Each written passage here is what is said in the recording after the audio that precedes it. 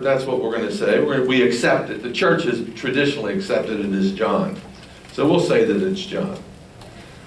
We do know when it was written, however. We know that it was written in the mid-90s of the first century. This is the first gospel that was not written in a scroll. It was written on codex, which are pages, just like we have, that are glued together.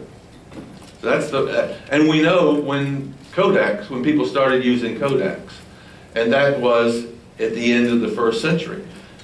We have fragments of John's gospel. You know, after they wrote the gospel, you know, they made copies and all this kind of stuff, and we have a few fragments that date to 125 AD. So we know that it was written before 125 AD, and we think it was written probably after 90 AD. So it was written somewhere in the late first century.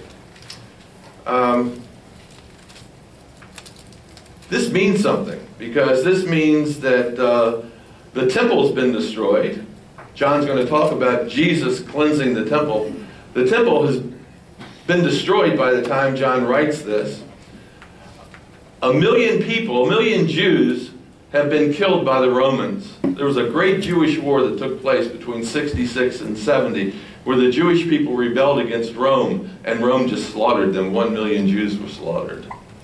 And the rest of the Jews were scattered throughout the entire Roman Empire. And so when John writes this, he's writing it to a church that is familiar with these kinds of events. The Gospel of John's very unique also. When I say unique, I mean it's not like the other Gospels. The other Gospels cover only 1 year of Jesus' life. We don't realize that when we just read it. The Gospel of John covers 3 years of Jesus' life. 92% of the content of John's Gospel appears in no other Gospel. Only 8% of what's in John's Gospel appears in Matthew, Mark, or Luke. So that makes this a very special Gospel. Okay? And if I were going to lay out the book, here's how I'm going to divide the entire book for you, for those of you who like to take notes. The book is divided into what I would call 4 sections. Section number 1 is the introduction. Okay, the introduction. Am I still on? I guess I am. I got a little less sound. Okay. The introduction. The introduction is chapter 1. Okay. It's divided into 2 parts: a prologue and testimonies. That's chapter 1, the introduction. Then chapters 2 through 17 constitute the main body of the book. Okay? So we'll call that the main body of the book.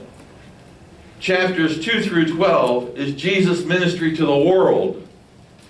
Jesus' ministry to the world, chapters 2 through 12. Chapters 13 through 17 is Jesus' ministry to the disciples. And that's where you have those chapters 13 through 17 where Jesus is gathered in the upper room and they're having a meal, and this is where Jesus washes their feet and does a lot of other things. Strictly ministers to the disciples. In chapters 2 through 12, the ministry to the world, he does that in public. In 13 through 17, the ministry to the disciples, that's done behind closed doors. That's done in private. So that's the main body. And then the next section of the book is the climax. And that is where Jesus is arrested, put on trial, crucified, and then appears after the resurrection. That's chapters 18 through 21. And the final section is made up of 1 verse. And it's an epilogue. And if you remember those old television series that were produced by Quinn Martin, you always had part 1, part 2, part 3, part 4. There was commercials in between each one of those. And then at the end, there was an epilogue. John includes an epilogue. It's made up of 1 verse. And it says this: Jesus did many other things. In fact, so many things that if they were written down, the whole world couldn't contain them. So John has picked certain things to tell us about to drive home his point. So that's a little background of John's Gospel, and I think you're going to enjoy it. So we're going to look at the prologue today. And the prologue is verses 1 through 18. I'm only going to cover the first 13 verses today simply because of time, okay? So the prologue is similar to a foreword in a book. When an author writes a foreword, you read it and you get a glimpse into what the book's going to be about, what the rest of the book's going to be about. And in this foreword, or this prologue, John tells us the various themes that he's going to mention throughout the book, like light and darkness, grace and truth, testimony, witness, birth. You're going to see those kinds of concepts here in the prologue, and then he's going to focus on those themes throughout his gospel. So let's look at verse 1. Let's notice how John's gospel opens. He says, in the beginning was the Word. So notice how John's gospel opens. He takes us right back to creation. That's how Genesis 1 opens, isn't it? In the beginning. And John opens up, takes us right back to creation. Totally different than the other gospels. Matthew starts with Abraham. You ever look at it? That's the first name mentioned. Luke goes back to Adam. But John, he goes all the way, and by the way, and Mark, he just goes to John the Baptist. That's where he starts. But John goes all the way back to creation. And notice what he says. In the beginning was the Word. What Word? How are we supposed to understand this term, Word? You know, the Greek from which this is translated is a term called logos. You've heard of logos? And to John's audience, that meant something. That Greek word would mean something. Plato said logos was the divine principle that gave meaning and logic to the universe. So if you were a Greek philosopher and you heard the word logos, you would say, oh, that's the divine principle that gives logic and meaning to the universe. Now I'm giving you that because if you go to a commentary, they're going to spend pages and pages on that one term, logos, or word. Okay? But John says, no, that's not how I'm looking at it. Okay? When I talk about a word, I'm not talking about a divine principle, I'm talking about a divine personality. And he's going to show us how this word, down in verse 14, became flesh. See, it says the Word became flesh and dwelt among us. This Word became, or had personality. The Old Testament writers have a similar term that they use, and the word they use is wisdom. They say wisdom represents God's mind and God's will. And if you ever read the book of Proverbs, he's always talking about wisdom, isn't he? And many times in the book of Proverbs, wisdom takes on a personality. Wisdom is personified. It's personified as a woman in the book of Proverbs. Sophia. That's what the word wisdom, what the Greek word for wisdom is Sophia. And wisdom is personified as a woman. John chooses not to use Sophia as God's mind or God's thinking or God's will. He decides to use the word logos, word, because this word becomes flesh, and it doesn't become enfleshed in a woman, it becomes enfleshed in a man.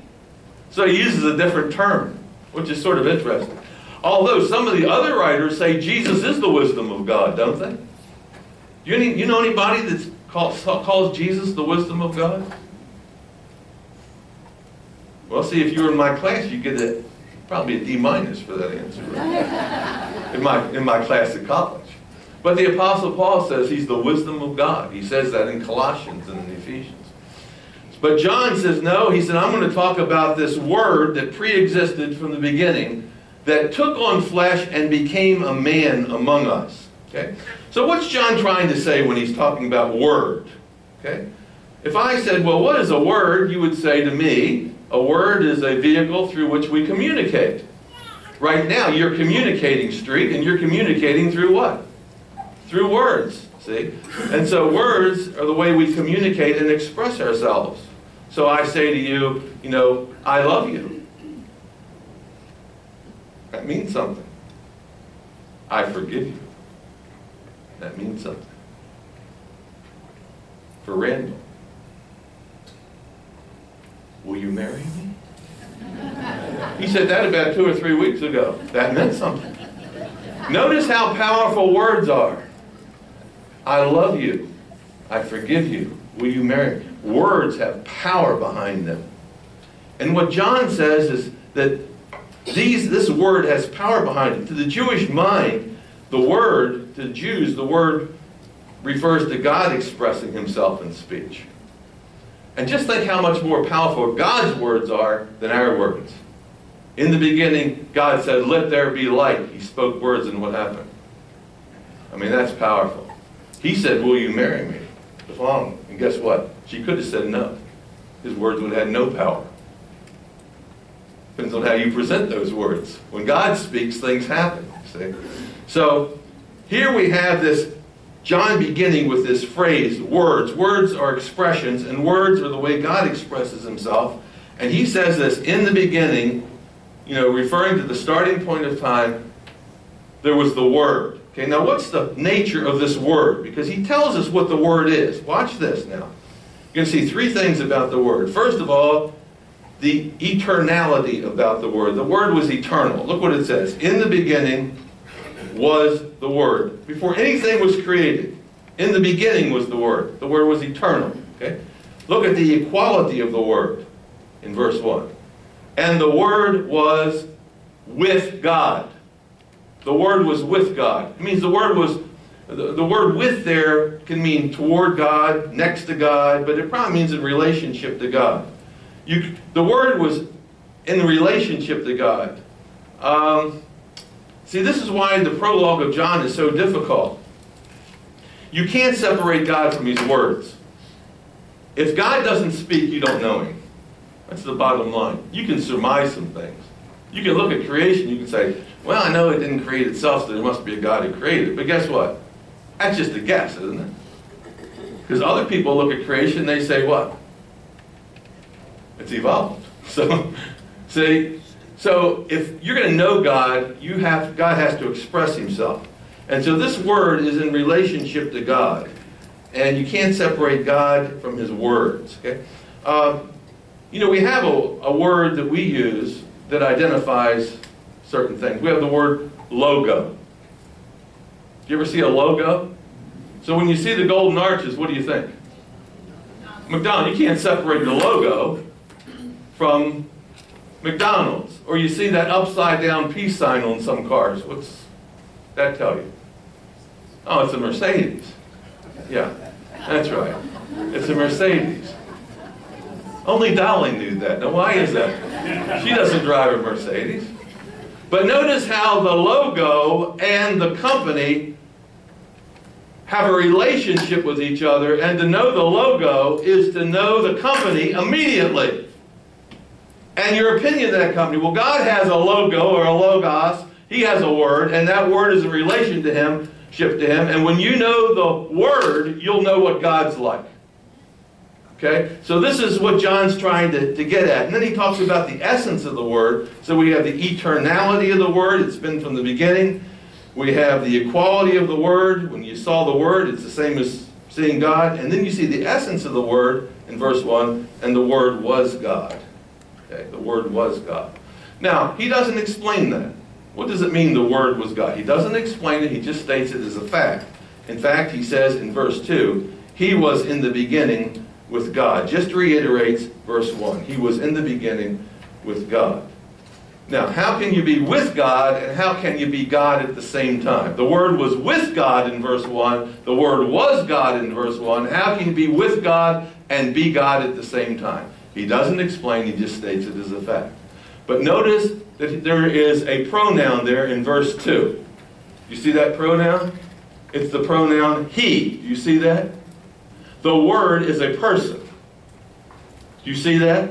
The Word has personality. Okay? So, the Word is a he. The Word has personality. Verse 14, the Word became flesh and dwelt among us. And in verse 17, we see that the Word is given a name, and that name is Jesus Christ. So John is going to say the Word has personality. The Word's been here from the beginning. The Word has a relationship with God. In fact, the Word is God. The Word became a person, and the Word has a name, and that name is Jesus Christ. So that's what he's doing here in this prologue. And, it can get complicated. So here you see, this is what the Word was. Now look what the Word did. Look in verse 3. All things were made through him. And without him, nothing was made that was made. So what the Word did, the Word created. God created through this personality called the Word. So he's the creator. The Word's the creator, along with God. I mean, we don't understand all that, but that's what it says here. And he's not trying to explain anything here. He's just laying it out. He's just saying, I'm going to talk about a word. I'm going to talk about all these different things. And he's just sort of introducing you to these subjects. Now look what the Word possesses in verse 4. In him was life. Notice that the Word possessed life. And this would be eternal life or immortal life. And the reason the Word possesses life is because the Word is of the same essence as God. Notice where the life is. It's in him. Do you see that? It's within him, within the Word, who has personality. He hasn't identified him yet. He doesn't do that down to verse 17. But he says the life, this immortal life, is in him. That means that residing within Christ from the beginning was immortal life. That means he needs nothing outside of himself to exist. Part of his nature is eternal, and it's life. He needs nothing outside of himself to exist. This is what we call a self-existent human being. We're not self-existent. We need something outside of ourselves to exist. I need air.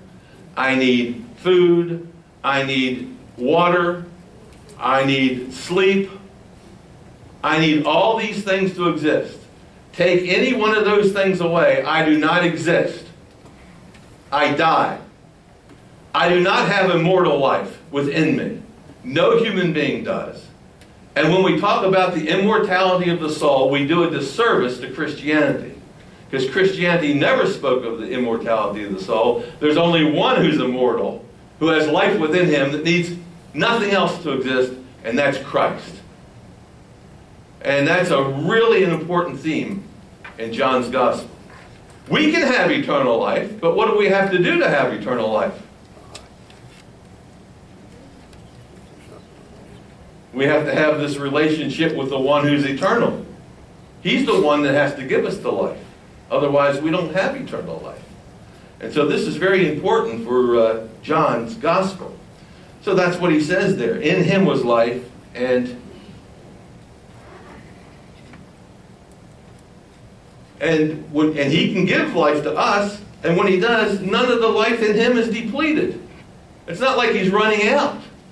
Because his life is eternal, it's been there from the beginning, and he can just give us life, and it doesn't diminish his life. See? And then it says something else here. It says, and, verse 4, look at this, and the life, that means that was in him, was the light of men. He's not only the life bearer or the life giver, he is the light bearer or the light giver. Who does he give it to? To men. You see that? Which just means the human race. Now, words, he's called the Word, and words express something. Words explain something. But light reveals something. And he's going to reveal the Father to us. And he shines his light on the truth and on God's nature. So light reveals something. In him was life, verse 4, and the life was the light of men, of human beings. So light reveals things. Look, turn these lights off. Now we have no windows here. Turn all the lights off, and guess what we're in? Absolute darkness. And then if I told you, now here's what I want you to do, switch chairs. And just go around till you find an empty chair and switch. You bump into each other, you wouldn't know who you're bumping into. And then finally sit down. And now I say, now who's sitting next to you? Guess what? You wouldn't know. But then I would say, turn the light on, and the light would reveal who was sitting next to you. The light reveals that which is hidden. We cannot know God apart from Jesus Christ. He's the light that shines on God. Notice, he was the light. The light was the light of men. And then, not only was it in the past, when Jesus walked the earth, for example, but look at verse 5. You see, it didn't only reveal something in the past. See verse 4? The life was, see, was, you see that? The light of men. But look in verse 5, there's also a present revelation. Look what it says. And the light what? Shines right now. Do you see that? In the darkness. The light of Christ is still shining. It's still shining when John writes this in 95 AD. And it's still shining today. And if we can somehow get into the light that Christ shines, we can see what God's like. And he will reveal what we're like. He'll reveal our sins. He'll reveal the things that, that are within our heart, in a sense. So that's what's happening. And then it goes on to say, the light shines in the darkness. Okay. Verse 5. Right now. And the darkness did not comprehend it, or some translations say the darkness did not conquer it. The darkness did not overcome it. The darkness did not overcome the light. Which seems to indicate that when Christ came into the world and he shone the truth of God, he said, if you've known me, if you've seen me, you've seen the Father. He's shining the light on what God's like. It says that the darkness did not overcome the light or overtake the light. That means there was an effort when Jesus walked the earth to overtake him and shut him up and put out his light, in a sense. And you know what the Romans did to him, and the conspirators among the Jewish people who were with the Romans, they tried to snuff him out, didn't they? And they put him to death, and they said, now we've got him. But were they able to overtake him? Were they able to overcome Christ? No, because 3 days later, what happened? He rose from the dead. So they failed, see. So, notice there is light and darkness in there. Do you see that in verse 5? There's light and darkness. That's a contrast. Now watch this. Watch very carefully, because I have to lay out this introduction before we really get into the book. I want you to get this. Now look at verse 4, at the end of verse 4. The light was the light. Do you see that? What was the light? Life equals light. Do you see that? Life equals light. Light equals life. Put it that way. Light equals life. Now, verse 5, darkness. If light equals life, darkness equals what? Death. Do you see that? That's the contrast. Jesus is the light who gives life, and then there's darkness that produces death. And this death tried to overtake Jesus, but it wasn't able to conquer him because God raised him back from the dead. So that's the nature of the Word right there. Now we talk about the ministry, or the minister of the Word. Now watch in verse 6. Now we have a little change here. It says there was a man sent from God whose name was John. Now we're going to call this the minister of the Word. Okay? We saw the nature of the Word, now the minister of the Word. Notice his identity. His identity is, there was a man sent from God. You see that? There was a man sent from God. Okay? There was a man sent from God. Now we have a contrast. Look at verse 1. In the beginning was the Word, and the Word was with God, and the Word was what? God. The Word is what? God. You see that? The Word was God. You see that in verse 1? But in verse 6, there's a man sent from God. Okay. Now, this man is John, and that's John the Baptist. So the Word equals God, John equals a man, and his name was John, and he is an ambassador for God. He is sent from God. Now watch, he was sent from God. What's his mission? This man came for a purpose. Look at it. He came for a witness. You see that? Here's his mission, John the Baptist's mission. He came for a witness to bear witness to what? The light. He is the witness to the light. For what purpose? That all through him, that's the light, might believe. That all through him might believe. He was not the light. Now, John was not the light, but he was sent to bear witness to the light. Okay, so now we see there's this Word, it's God, it's light, it's life, and now there's a man sent by God, and his job is to bear witness to that light and to that Word. Now, why does light have to have a witness? Why does John have to bear witness to the light? I said this a couple of years ago. Why does John have to bear witness to the light? Lights don't need to have anybody bear witness to them.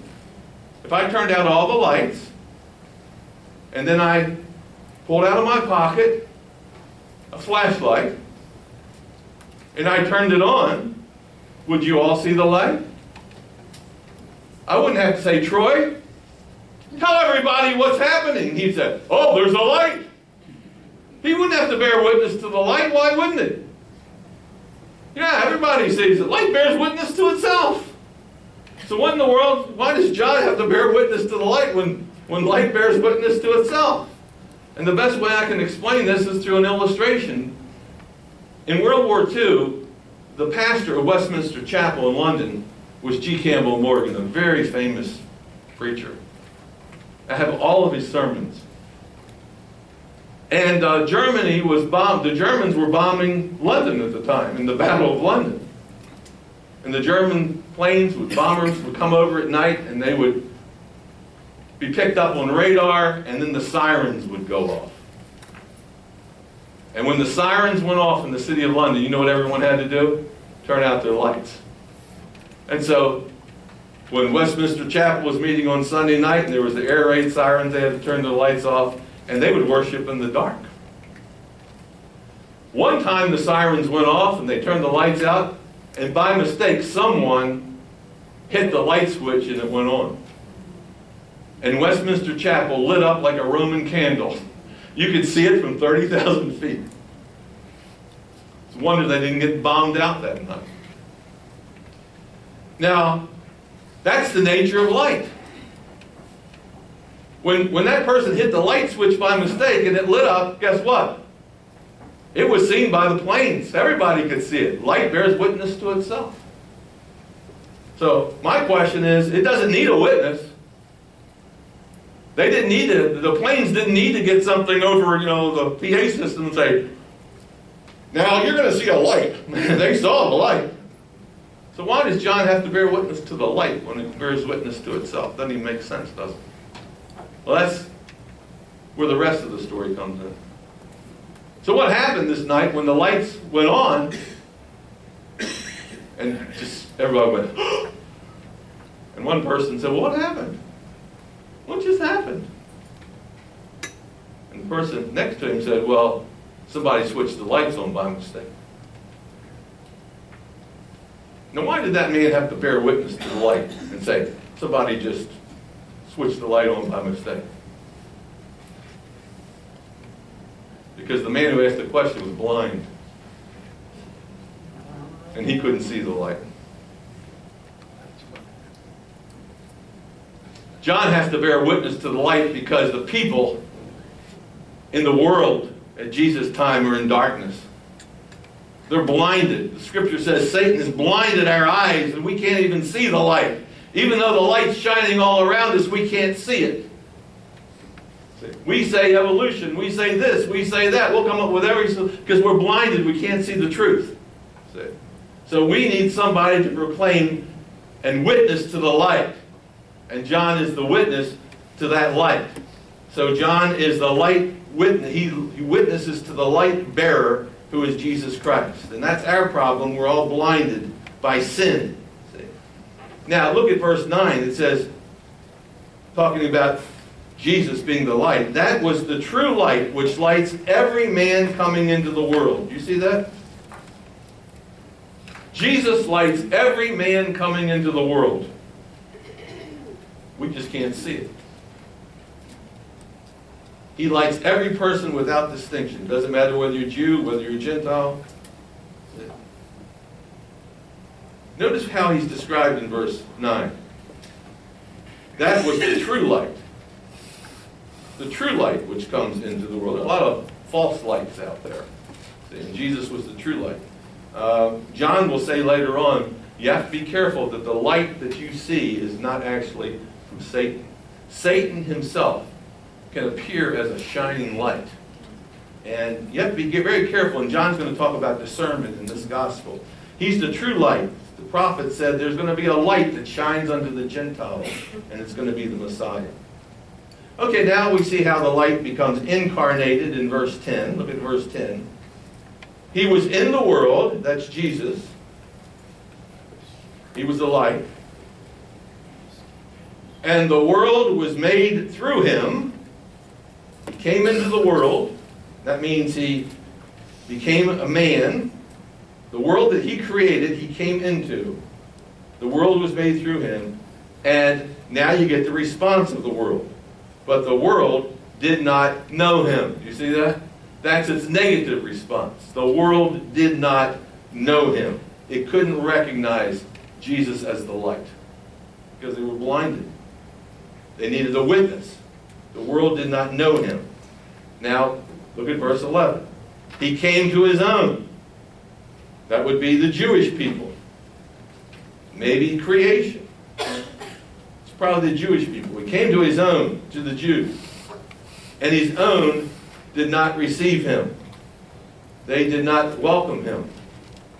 It's a very interesting word, the word receive there in the Greek. It's a word that means welcome in the sense of being hospitable toward the person. It means hospitality. It means taking them in. You know, remember when Jesus, in the Matthew, he says, you know, I was hungry and you didn't feed me. I was thirsty and you didn't give me a drink. I was in prison, you didn't visit me. I was naked. And they said, Lord, when? And he said, well, since you didn't do it to the least of these, you didn't do it to me. And he cast them out into outer darkness. That's hospitality. He came to his own and they didn't welcome him. They rejected him, see? So that's the negative response. And they rejected him by putting him on the cross. But then we have a positive response. But as many as did welcome him or receive him, to them he gave the right to become children of God. To those who did receive him, who responded positively, as John the Baptist preached, and as Jesus preached, and so forth, he gave them the right, or the authority, that's what the word right there means, the authority, to become children of God. So, he's not only creator, he is the redeemer, and he gives them the right. Those who receive him, he gave them the right to become children of God. Those that welcomed him got a right to become children of God. To those who believe in his name. Do you see that? That's what it means to receive him. You have to believe in his name. What does that mean? The light has a name, and that name is Jesus. And you have to believe in his name. If you believe in him, if you welcome him and you believe in his name, which means you trust him for everything, you can become a child of God. Now, what in the world does that mean, that you can become a child of God? You know, the pastor today quoted a verse about the Pharisees. They said, we're children of Abraham, we're children of God. And what did Jesus say you're children of? The devil. So, Jesus says you can have a relationship with God, and that relationship with God comes through me. You become God's children, but you have to welcome me, and you have to believe in me, the one who represents God. Now, watch this.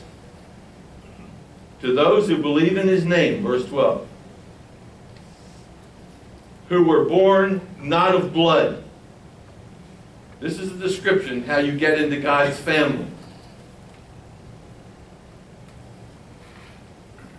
Verse 13, who were born not of blood. Now this is actually a plural noun, and it means this. It would read literally this.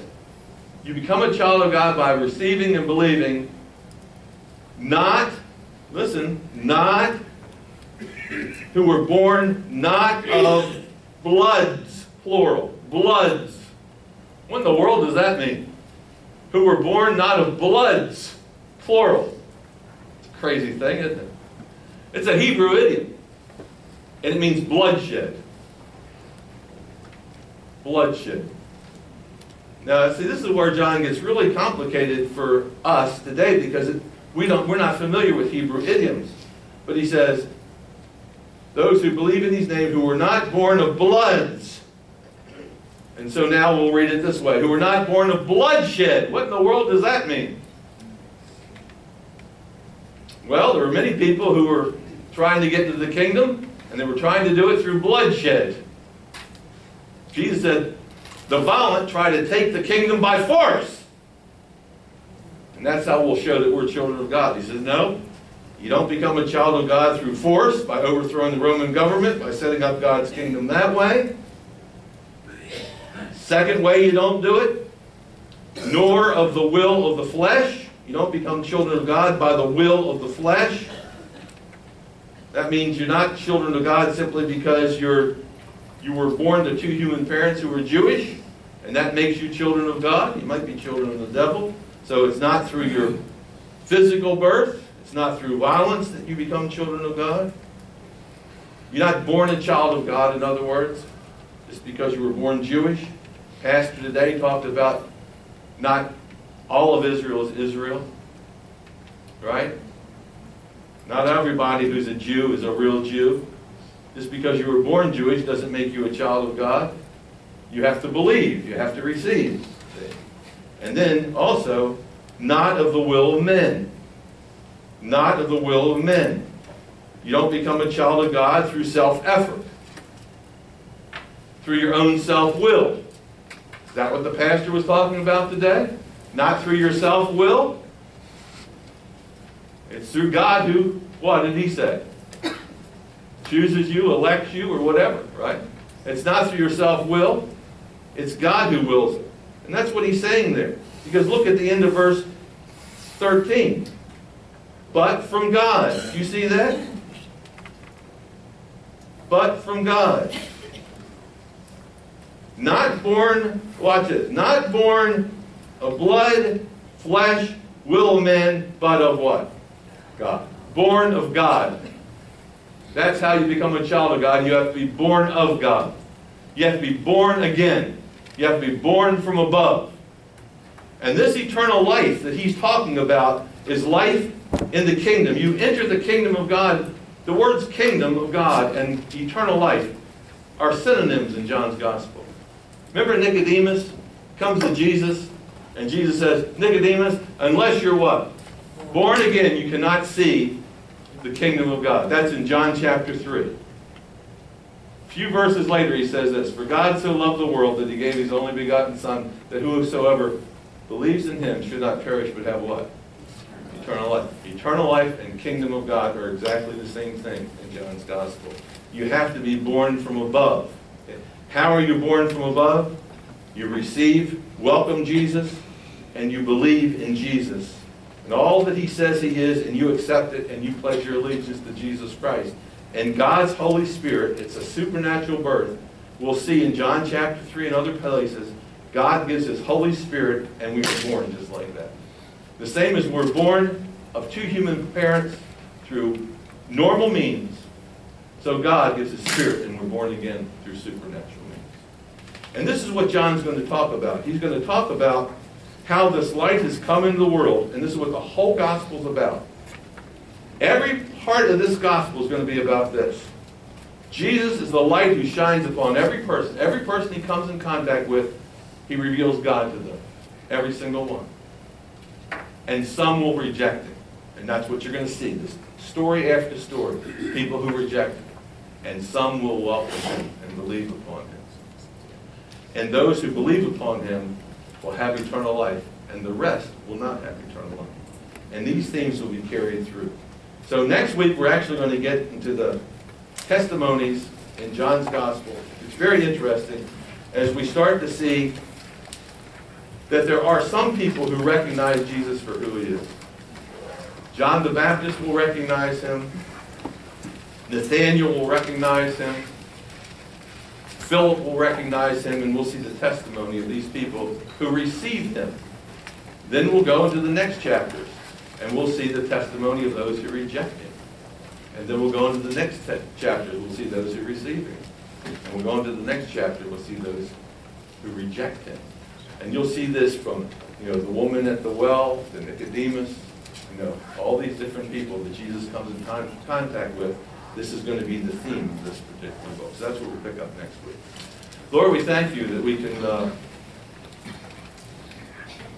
can start a new gospel, and we can get a glimpse into what the book's going to be about. We realize how difficult the prologue has been for Bible teachers and theologians throughout the years, trying to figure out what this word is all about. But by the end, we will realize it'll become crystal clear. So, Lord, we thank you for this time where we could start the book and get this introduction. We look forward to the next week when we jump in and get to the body of the book. In Christ's name, amen.